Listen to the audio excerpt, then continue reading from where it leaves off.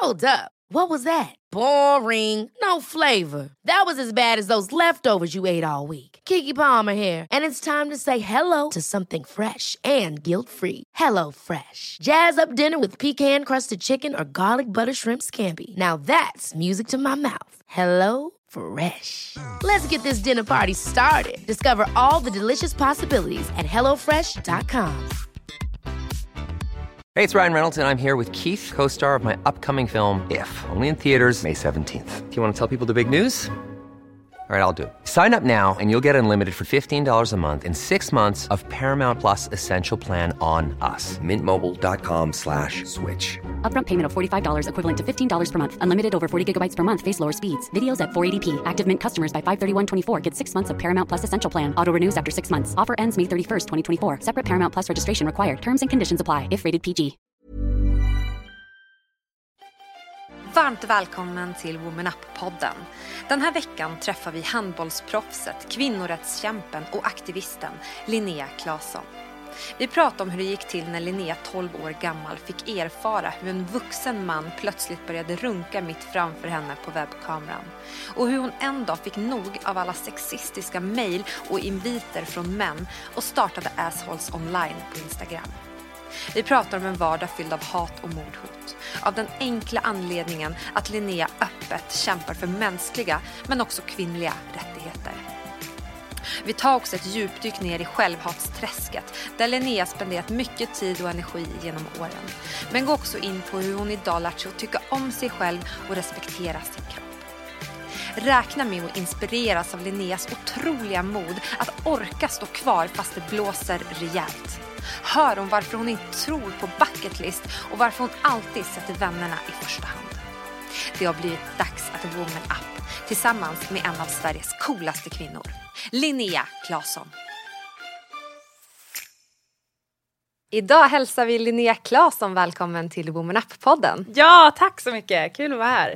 Det är så himla kul att ha dig här, för vi på Metro Mode älskar ju faktiskt dig. Nej, vad roligt. Ja. Tack så mycket. Vi tycker att du är superhäftig, så du har många fan i den här redaktionen. Vad har du gjort idag? Idag har jag faktiskt gått upp 6:00, skrivit lite feministprosa. Lite om våldsporr och sexuella kränkningar och porrfilter i skolan. Oj. Yes, så ser mina månader ut. Ja, men ställer du klockan då 6 liksom för att har du någon publicering snart, eller varför går du upp så tidigt för att skriva det här? Ja, nu gick jag upp tidigt för att jag borde ha skrivit den igår. Men jag lekte igår istället. Okej. Och vart ska det här publiceras? Aftonbladet, kolumnen. Ja, just det. Yes. Får du mycket reaktioner på dina kolumner som du publicerar där? Ja, det är väldigt mycket liv skulle jag säga. Ja. Mycket negativt, men en del positivt också, absolut. Men just de som mejlar är ju ofta de som är otrevliga. Och det är lite synd, för att jag vet ju egentligen att det är väldigt många som tycker jag skriver bra. Ja. Men det är väldigt många elakingar istället. Och vad skriver de typ till exempel? Det är väl allt från att jag är en jävla fitta som ska dö till att jag borde föda barn istället, eller något som kvinnor borde syssla med. Och det är efter varje publicerad text typ? Ja. Det är ju så sjukt. Ja, det är fruktansvärt. Mm. Och det här har ju varit din vardag väldigt länge nu. Att ändå motta såna här typer av mejl och kanske sms eller telefonsamtal, jag vet inte. Vad tror du att det beror på att du började få såna här? Jag tror att det beror på att jag föddes som flicka. Helt enkelt. Så enkelt? Ja. Jag, precis som väldigt många andra flickor, några pojkar också, men vanligare för flickor, fick i början när jag började använda internet, när jag kanske var runt 10 år, började använda Lunarstorm och MSN. Just. Kan du relatera? Ja, absolut. Där direkt så ingick det att få meddelanden med liksom sexuell natur, hot, mycket så här män som försökte lura en, skicka bilder. Jag säger män eftersom 98% av alla sexuella kränkningar begås av pojkar och män. Det blev någonting som jag och mina tjejkompisar vande oss vid väldigt snabbt. Det ingick. Och vi problematiserade det inte så mycket för vi var barn. Och jag tror inte våra föräldrar kanske riktigt visste. Eller skolan. För det var ju lite då där internet slog igenom. När vi 90-talister var unga. Och sen så tror jag också att vi har väldigt svårt att prata om sex, samtycke, porr, övergrepp. Tycker det är jobbigt och därför lämnar vi barnen utan verktyg egentligen. Så det började när jag var liten och har bara blivit värre och värre. Och när insåg du problematiken i det? Jag tror nog att jag kunde som barn känna att det var fel. Minns första gången jag var ungefär 11 år när en gubbe runkade i cam för mig med videokameran. Fy fan. Och jag fick panik, skrek, sprang ut ur datarummet in i vardagsrummet där pappa satt och bara pappa, hjälp! Och då gick han in och skrev till den här gubben. Så det var liksom, jag tror nog att eftersom jag var så pass ung så var det lite så här, innan det hade det hänt när jag var 14 hade jag nog inte vågat prata om det. Nej. För då var det lite så här pinsamt. Allt var pinsamt när jag var 14.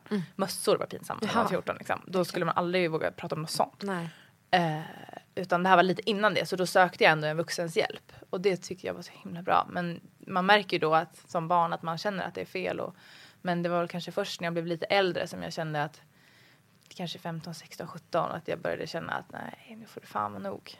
Men har det blivit värre sen du har blivit offentlig? Ja.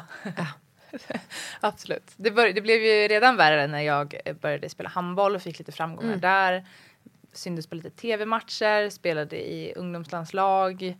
Och för då ju mer jag syndes, ju mer såna här mejl fick jag. Och sen så när jag började liksom tröttna på det ännu mer, startade ASOS online och verkligen började prata om de här frågorna. Och det kontot blev stort för att så många känner igen sig. Så har det har varit explosionsartat. Ja. Det går ju inte att räkna längre. För när startade du Assholes online?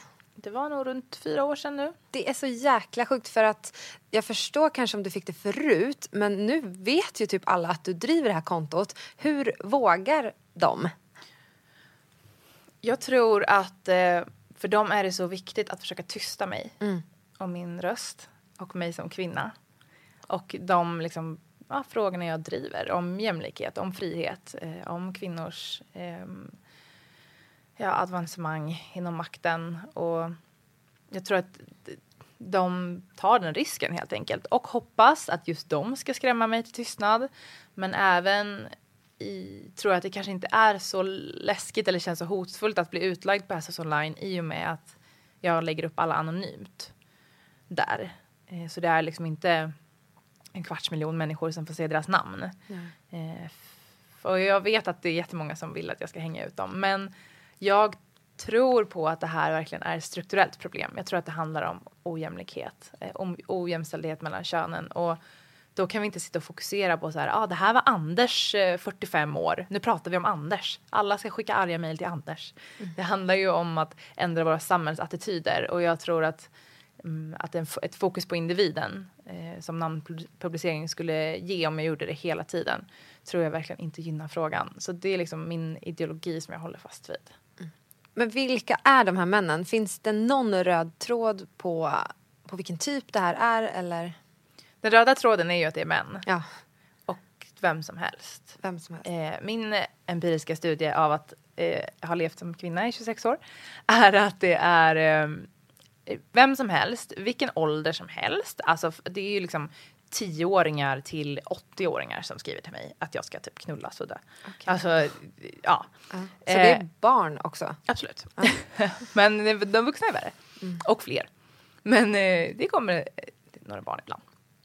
Och barn i svensk mening är ju under 18. Ska vi komma ihåg. Absolut.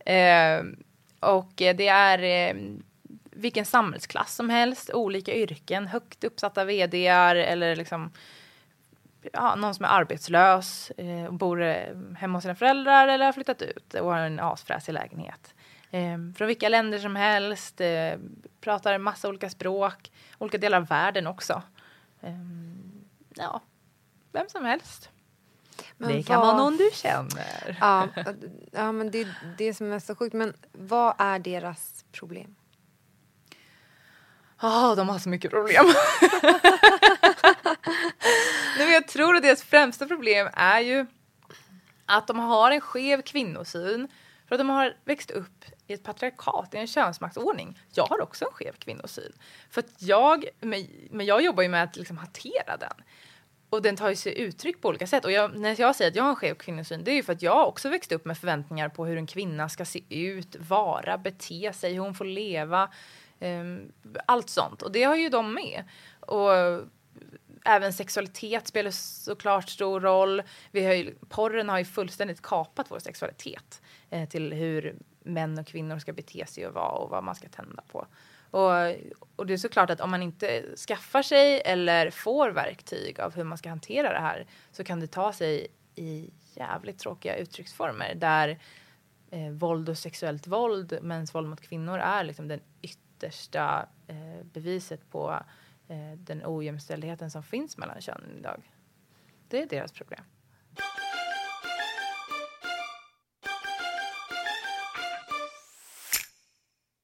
Om vi går tillbaka lite grann till din uppväxt.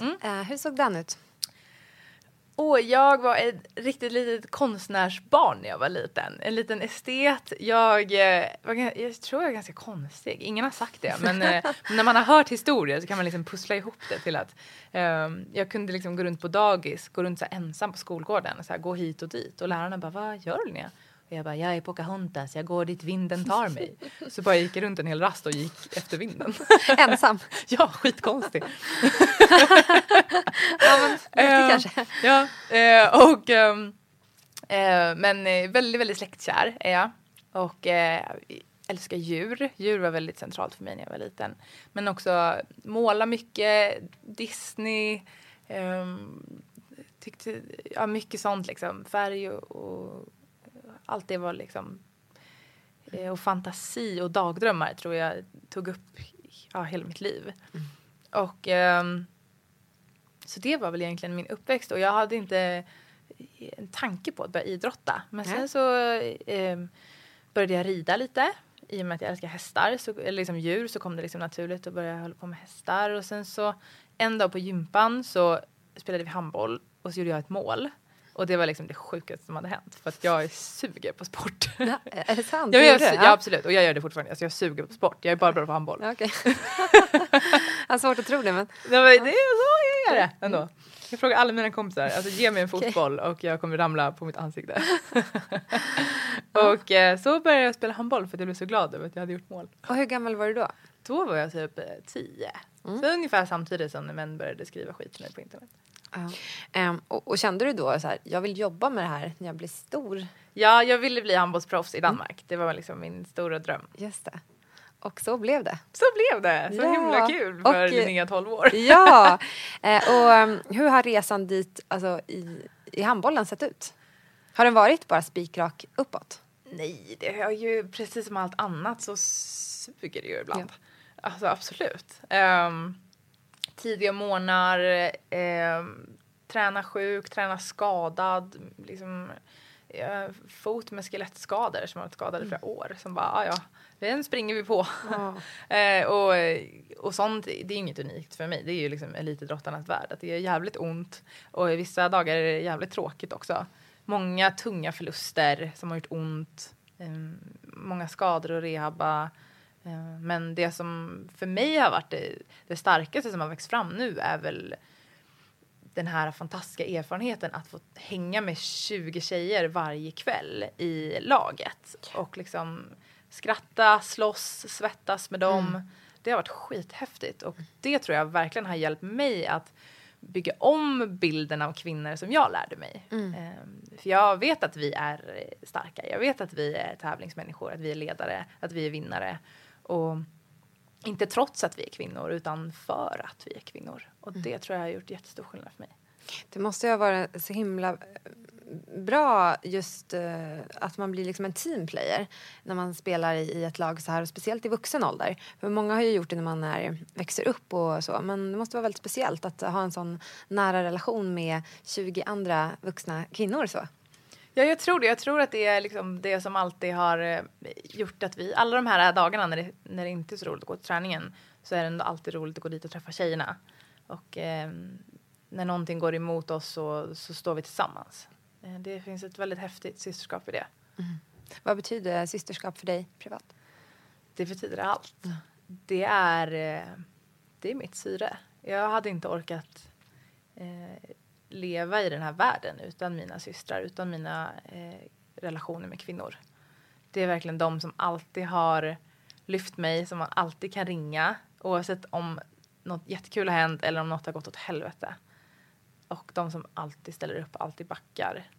Jag har faktiskt som tradition att alltid fira alla hjärtans dag med min bästa tjejkompis. Okej. För att vi liksom visar för varandra att kärleksrelationer har liksom aldrig varit viktigare än vår vänskap. Och det är faktiskt en jättefin tradition. Berätta om den vänskapen då. Gud, vad ska jag säga? Vi har ju varit igenom allt tillsammans. Vem är det här? Är det någon som du kan nämna vid namn? Kanske Madness kallas det. Lovebombing till Madness nu då. Till Madness, yes. Och vi har spelat handboll ihop, rest ihop, drömt ihop, velat förändra världen ihop. Hon har hjälpt mig att lämna, hjälpt mig att våga, hjälpt mig att andas. Och jag skulle nog inte sitta här idag utan henne. Jag tror verkligen att kvinnorna i mitt liv är det som får mig att orka fortsätta. Mm. Ja, men jag känner verkligen igen mig i det där och just i en sån där speciell relation som du nämner, att man får så otroligt mycket livskraft ifrån såna där relationer. Verkligen. Hur skulle du beskriva dig själv om du fick 3 ord? 3 små ord, vad ska vi välja? Linnea. Jag skulle säga att jag är modig, snäll, försöker vara klok. Jag tycker det var väldigt bra ord. Och jag tycker att jag känner igen dem i dig. Nu känner jag ju inte dig, men din offentliga bild i alla fall. Men snäll kan vi gå in på. Tycker du att det är viktigt att vara snäll? Jag tycker snällhet är den bästa egenskapen som finns. Jag med. Typ. Alltså det är så otroligt underskattat. Verkligen. Ja, det är nästan som att det är så dumsnäll ibland. Men nej, det är inte, alla människor är inte snälla. Det är jättesvårt ibland att vara snäll. Och den här världen är framförallt inte snäll. Nej.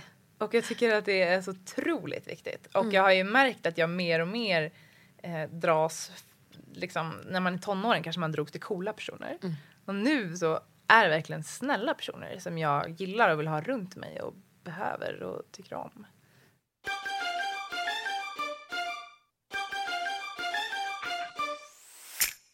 I ditt sommarprat då berättar du att det är 4 partier som har försökt att värva dig. Men att du har tackat nej. Var det självklart att tacka nej? Absolut. Varför? För att jag representerar mig själv. Är det viktigt? Det är viktigt för mig. Och jag är inte partipolitisk, men jag är jävligt politisk. Jag bedriver politik varje dag. Med min röst, med min kropp, med att jag överhuvudtaget stannar kvar och säger liksom, där jag står med mina åsikter fast jag blir hotad, hatad. Så hela jag är väl politisk. Till och med mitt hår är en regnbågsflagga. Verkligen. Men skulle inte du kunna starta ett eget parti då? Regnbågspartiet! Ja! Skulle du rösta på mig? Ja, en röstar du.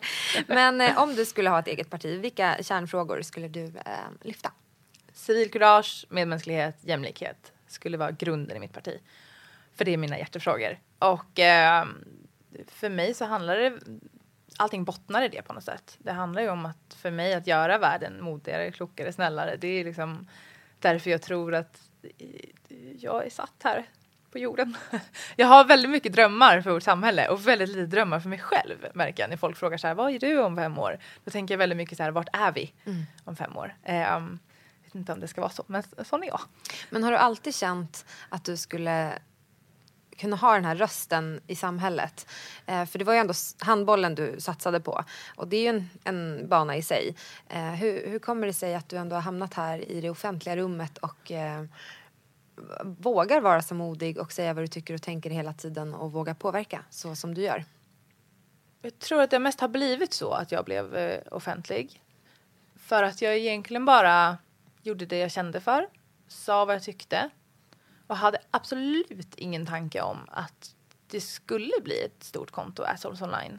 Eller att jag skulle vara en mediapersonlighet. Utan det blev så bara. Och därför tror jag också att jag är ganska grundad i vad jag vill. För jag gör exakt samma sak nu när jag har jävligt många följare. som jag gjorde när jag hade så här 50 följare. Jag säger vad jag tycker, jag skriver om det jag brinner för. Jag försöker lyssna på kritik. Jag försöker möta andras åsikter, ha diskussioner. Och jag står kvar fast det blåser. Men vad kan varje enskild person göra som inte riktigt har det fönstret som du har och nå ut med sina åsikter? Vad kan man göra i sitt dagliga liv för att få en lite snällare värld? Ja, jag tror att man kan... Alltså omtanke är en väldigt bra ställe att börja på. Och det kan ju vara till behövande. Ideellt arbete. Eller bara ta med en extra frukostmacka och ge till en person som är hemlös. Eller sitter på gatan. Och bara försöka fånga upp människorna i sin omgivning. Oavsett om det är på jobbet eller i skolan eller i sin familj. Fråga hur folk har det. Lyssna. Försöka göra något. Jag tror att empati kommer väldigt naturligt för vissa. Men inte för så många. Och jag tror att vi mer och mer lär oss att bli väldigt individualistiska. Och tyvärr så uppfostras ju kvinnor eller flickor till att vara mer empatiska, omvårdnande. Det är liksom en del av kvinnorollen. Så jag tror att det är väldigt, väldigt viktigt att vi försöker även fånga upp våra pojkar och killar och män i det. För att om det är någonting som gör att man mår bra själv är ju också att ge till andra och vara med i den här liksom circle of love. Att vara så här, jag ger, jag får tillbaka, jag mår bra och liksom någon annan mår bra. Istället för tvärtom, vara med liksom det här individualistiska. Att liksom, nej, jag klarar mig själv och jag kan inte hjälpa alla så då hjälper jag ingen. Jag tror att det finns... jag tror inte det finns så mycket glädje i det där individualistiska pengahjulet. Nej. Men får du mycket mejl av kvinnor också som till exempel är med om olika saker som handlar om jämställdhet och våld och övergrepp och sånt? Absolut, jag får jättemycket sådana mejl. Både från kvinnor, några från män, men även från barn. Mm. Men det måste ju vara väldigt tungt också att ha på sina axlar att få ta emot den informationen. Även om man... Eller hur känner du när du får sådana? Ja, jag känner mig väldigt hedrad. Att de vill vända sig till mig, litar på mig. Och känner ett väldigt stort förtroende. Men därmed också ett ansvar. Och det är vidrigt att läsa. Och jag är väldigt så här, tunt membran. Så det går väldigt lätt in i mig. Och jag bär människors historier. Vilket antagligen också är anledningen till att jag brinner för det här och jobbar för det dag och natt. Så det är positivt på så sätt. Men det är tungt. Jag försöker mer och mer träffa organisationer som är liksom bra till exempel för mot personer som blir utsatta för hedersvåld eller sexuella övergrepp eller våld i hemmet eller olika sådana grejer. Så att jag kan slussa människor vidare till personer som är professionella på det här. Och som kan ge liksom en hel stödresurs. Men kan det vara jobbigt ibland att vara aktivist? Det är skitjobbigt. Ja, men jag kan verkligen tänka mig det. Och att man får så himla mycket krav på sig själv och verkligen vara den här duktiga feministen. Kan du känna igen dig i det? Absolut. Jag brukar skriva lite om det ibland. För man vill ju vara den perfekta kvinnan. Ja. För det har man ju uppfostrats till. Precis. Och dessutom sen ska man vara en perfekt feminist. Och ibland så krockar ju de grejerna totalt. Ja. Man både ska vara en perfekt flickvän. Men man ska också vara en sån här independent woman. I don't need no man. Och så står man där och bara, vad man än gör så hatar man sig själv. Och att folk nog sätter, alltså de kanske tror att du verkligen är perfekt i alla dina åsikter. Och man är ju bara en människa. Absolut. Man kämpar ju hela tiden med att vara så bra som möjligt. Men absolut. Det går ju inte alltid. Nej, absolut. Och jag har hur mycket kunskapsluckor som helst. Och massa att lära mig. Och blir ofta kritiserad. Men jag tycker ofta att jag får ganska saklig kritik i alla fall. Inte de här dö jävla fitta du dum i huvudet. Utan de här som är så här, Linnea, när du skriver så här så tänker jag så där. Och det tycker jag är jättevälkommet. Men det är såklart att även för oss som bara råkar ha ett stort Instagramkonto gör ju inte det oss till änglar. Jag gör så mycket fel. Och framförallt har gjort. Och kommer säkert göra också. Ja, det måste man ju få göra. Ja, eller framförallt typ få göra det och typ be om ursäkt. Eller försöka fatta och förändra. Ja. För det är väl det viktigaste, tänker jag. Att man jobbar på det. Men Att man försöker vara medveten, och med en stor plattform kommer ett stort ansvar, och det är jag medveten om. Och försöker att leva upp till det, men det är svårt ibland.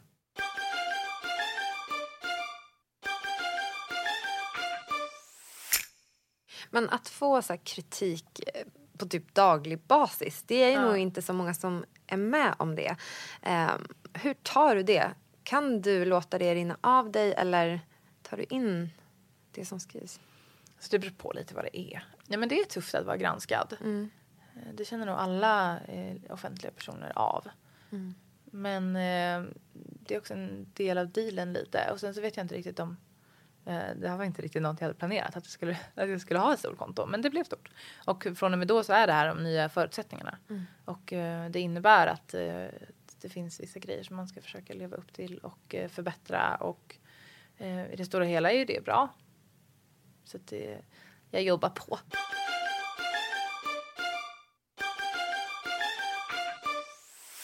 Men har du någon så här superdröm inom handbollen? Så här, där, om jag får spela i det laget eller göra det här, då kan jag liksom checka av handbollen. Det är klart.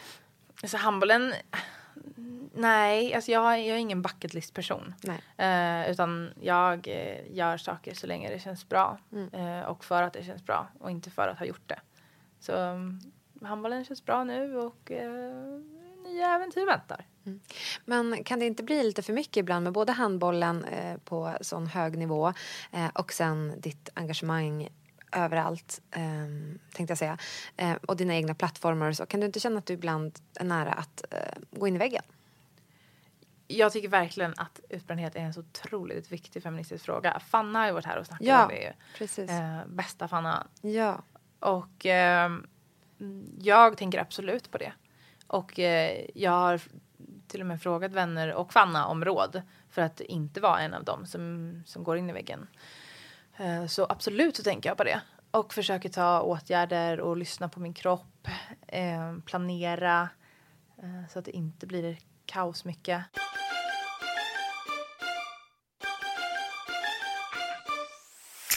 Jag läste din krönika som kom ut nu. Ett skepp kommer lastat med självhat. Där du berättar att du har talat illa om dig själv till dig själv i stort sett hela livet. Berätta lite om det. Ja, 26 år av självhat. Hur har det sett ut? Vilken tjej som helst med memoarer antagligen. Ja. Det är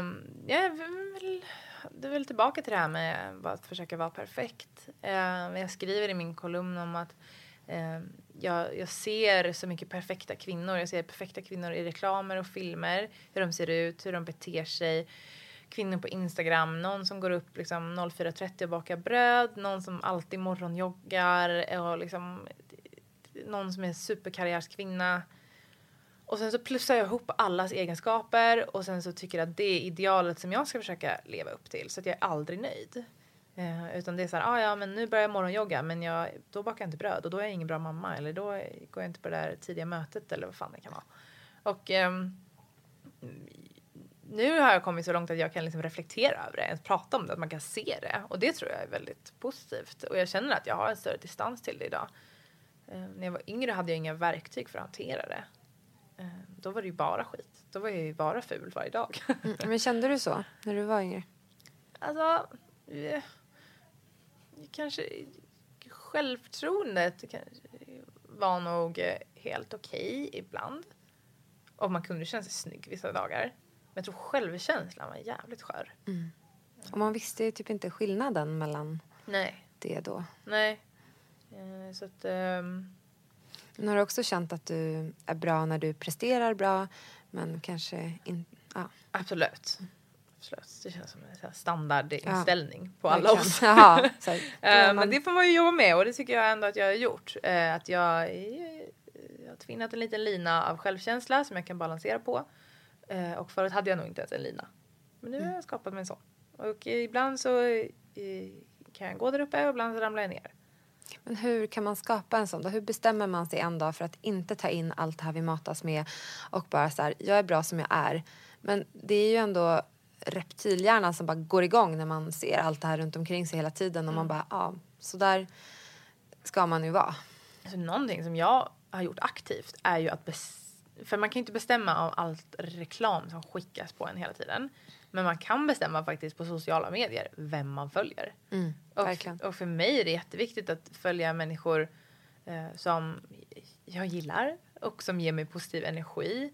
Som jag inte typ mår sämre av efter jag varit inne på. Om det är någon superperfekt människa. Som jag varje gång efter jag lämnar dens konto bara mår så jävla dåligt. Då kanske inte jag ska följa den personen. Jag tycker också att det finns en väldigt bra möjlighet med sociala medier. Att bredda sin bild av till exempel skönhet. Genom att följa personer av allt möjligt. Olika kön, olika storlekar, olika identiteter, olika klädstilar. Kommer från olika länder. Allt möjligt. Som inte bara paketeras av den här liksom, reklam, vit, smal, blond tjej. Om det är den man matas med i övrigt kanske man kan försöka bredda sitt eget intryck på det man kan kontrollera. Det tycker jag var positivt. Hur ser du på dig själv idag?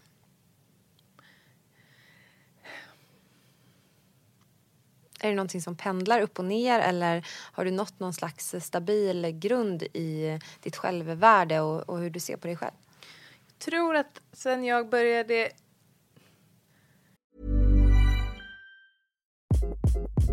Hi, this is Craig Robinson from Ways to Win, and support for this podcast comes from Invesco QQQ, the official ETF of the NCAA. Invesco QQQ is proud to sponsor this episode, and even prouder to provide access to innovation for the last 25 years. Basketball has had innovations over the years, too. We're seeing the game played in new ways every day. Learn more at Invesco.com/QQQ. Let's rethink possibility. Invesco Distributors, Inc.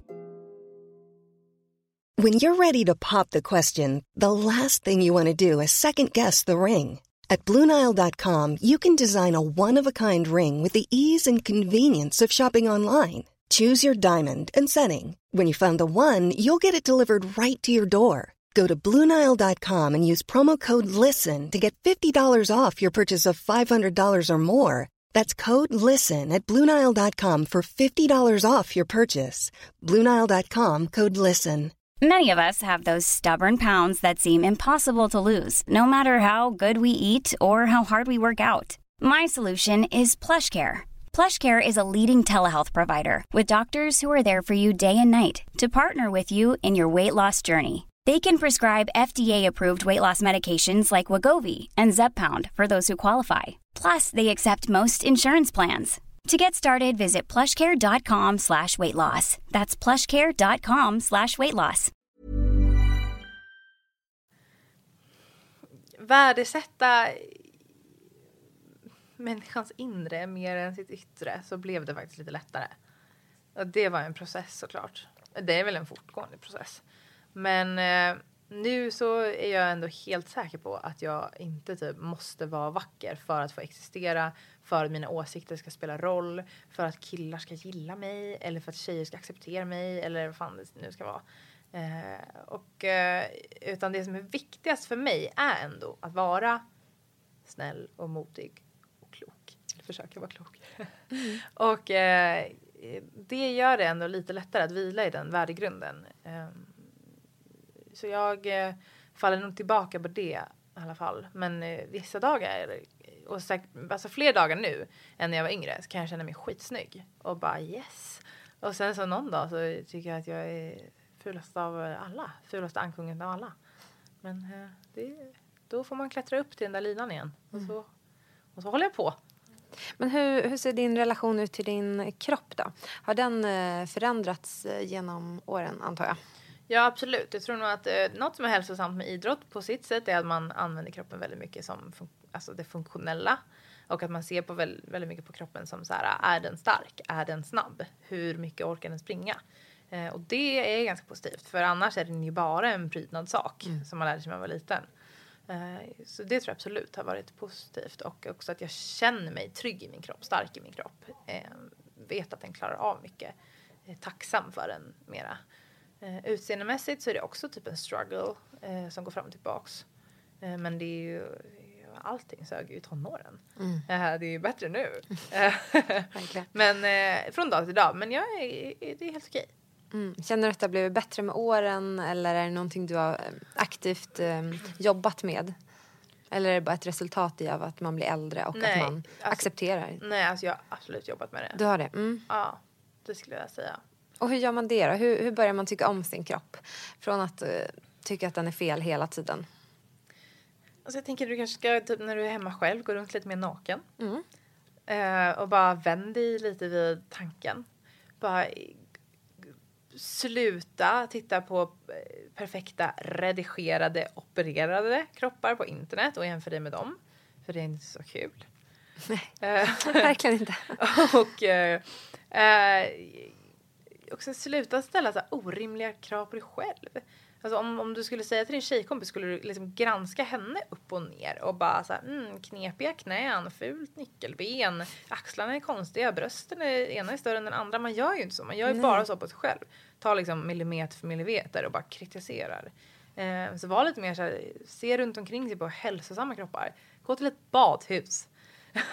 Ja. Och bara så här, stå i omklädningsrummet och bara, okej, nej, alla var inte Victoria's Secret-modeller. Vi kanske bara är helt vanliga människor. Det kanske Victoria's Secret-modellerna också är, förutom när de går på den där runwayen. Ja, men det var faktiskt ett jättebra tips att gå på ett badhus eller något sånt. Ja. För ibland när man hänger på Instagram, då känns det ju så här, har det blivit så här att alla är skitsnygga, skitsmala, skitvältränade och har jätteperfekta liv? Och man känner nästan så här, det blev så i samhället, men det är ju inte sanningen. Nej, det är det inte. Inte på jobbet, inte på badhuset, inte på fiket, inte på i innerstan, i Stureplan inte ens för de här med sina fräsiga Instagrams har det så hela tiden. Och så är det med det. Så är det med det. Till och med jag som har en fräsig Instagram. Precis. Vad är det värsta med att vara ung tjej idag? Jag skulle säga att det värsta kan nog vara att de unga pojkarna har så dålig självkänsla, självkännedom, får dålig guidning på hur man ska bete sig med sunt förnuft, får dålig guidning på hur en man skulle kunna vara, den mansrollen som de liksom gjuts in i. Jag tror att det som i alla fall störde mig som ung tjej var mest att bli trakasserad eller slagen eller retad eller nervös över vad killarna skulle säga och tycka. Tjejer som vittnar om att i skolan tvingar killarna att kolla på porr. Tjejer som vittnar om att redan i unga åldrar försöker killarna övertala dem att ha så här förnedringsporrsex. Eller till och med bli utsatta för övergrepp av olika allvarligt slag från förskolan och uppåt. Vad är det bästa med att kunna påverka unga tjejer som du ändå kan? Och du är ju en förebild för många. Det bästa är, tycker jag, att unga tjejer idag är så jävla coola. Alltså, de är starka, de vet ofta sin rätt. De biter ifrån på ett helt annat sätt än vad vi gjorde på grund av att de vet sin rätt. Det handlar ju om kunskap. Och där tycker jag sociala medier är skitpositivt. Det har verkligen möjliggjort att man kan följa personer, lite äldre personer som kanske har mer tankar om det här, som har kommit lite längre i de här funderingarna. Bara att ha levt lite längre. Och därmed så ser man ju på en ung generation som är så här, små feminister, aktivister, antirasister, djuraktivister. Och jag tycker det är så jävla coolt. Verkligen. Så att vara förebild till dem och liksom fortsätta peppa dem i sin egen kamp, det är fantastiskt.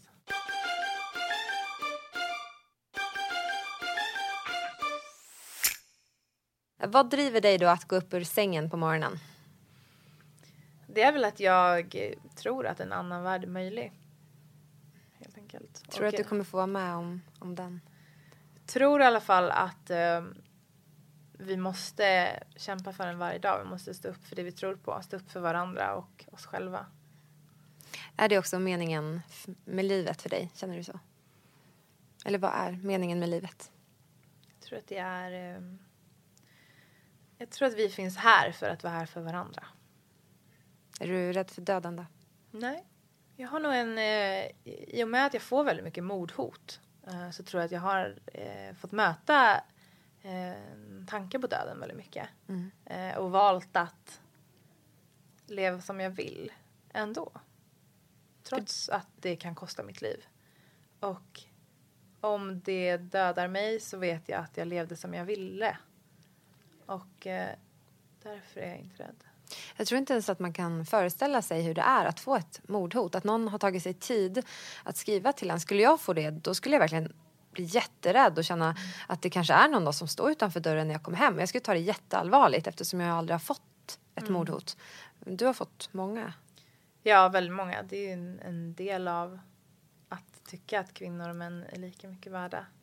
Så om man står för den åsikten som jag gör och vågar stå kvar, så då är det kostar att vara rädd när man kommer hem ibland. Eller går hemifrån också. Och, har det hänt någonting någon gång in action så? Det har hänt saker som jag inte kan prata om. Nej, men det måste ju vara... Alltså, det är också så här, man kan inte ens förstå den rädslan också. Om det nu händer någonting i verkligheten också. Att då kan man ju inte heller lämna det där i att man tänker att det är bara idioter som sitter hemma och skriver saker. Nej, det här är på riktigt och internet är också på riktigt. Det är väl det som är så viktigt att komma ihåg. Verkligen. Det är inte två olika världar utan det är en och samma. Ja. Om du fick hälsa någonting till Linnea, 10, 15 och 20 år gammal. Vad skulle du ha velat att hon skulle ha vetat om du fick vara hennes kloka stora syster och ge henne lite råd i livet? Jag skulle framförallt säga... Till Linnea, 10 år. Jag skulle säga... Ta ingen skit. Skulle jag säga till henne.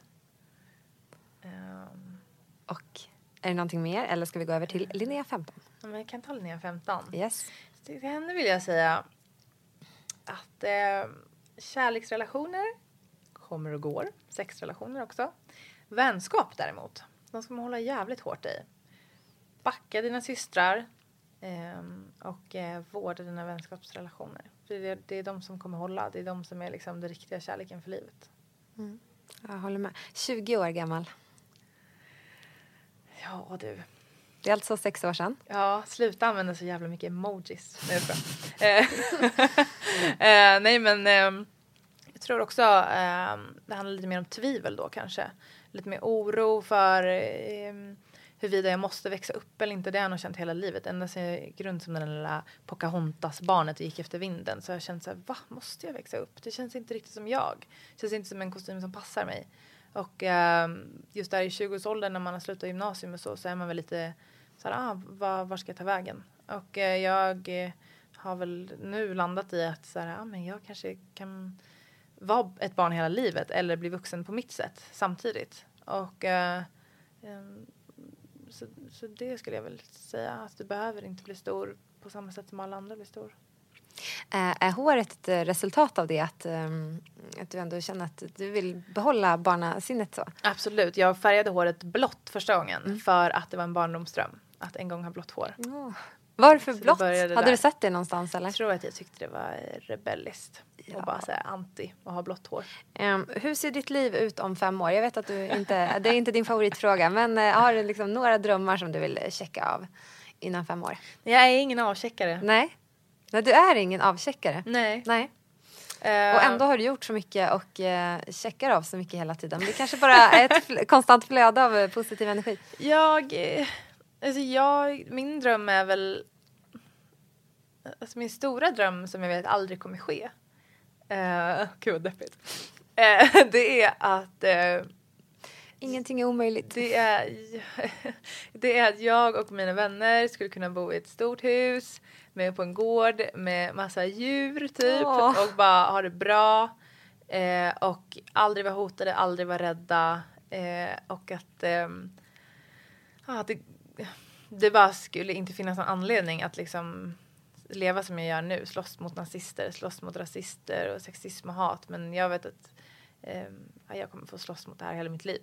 Så den där drömmen kommer helt enkelt inte slå in. Men hade jag kunnat bestämma så hade jag gärna bara varit med mina kompisar och gått runt i solen barfota typ. Men du har ingen kärleksrelation just nu? Alltså jag är ju, alla mina vänner är mina livsstörsta kärlekar. Ja. Det var ett bra svar. Om du fick bestämma en gäst som vi skulle bjuda in till Woman Up-podden, en stark och inspirerande kvinna, vem skulle det vara och varför? Astrid Lindgren. Nej. Ja, gud. Okej, förlåt. Gud, det finns så många. det kommer 100 namn samtidigt. Alltså Nina Rung, Ida Östensson, Cassandra Klatskov. Fanna har ni redan haft. Ja. Ni måste ju ha Alexandra Pascalid också. Hon ska också vara bra. Kristina Wixell. Verkligen. Gud, vilka bra namn. Ja, Ami Brammesey. Ja. Mia Skäringer. Ja, eller hur? Varför har vi inte kontaktat Mia Skäringer? Jag vet inte, hon det är måste typ vi en idol. Ja, det där var ju hela säsong 3, för det här är säsong 2. Vi har ju snart fyllt alla platser. Men jag gillar kvinnor, okej. Ja.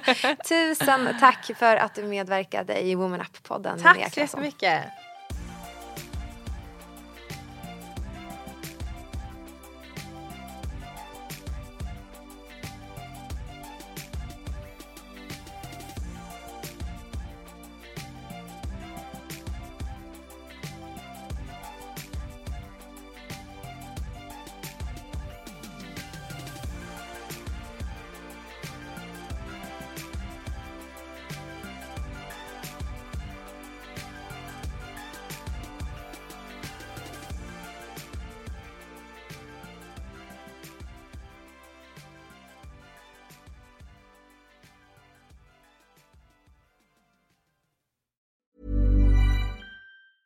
Even when we're on a budget, we still deserve nice things.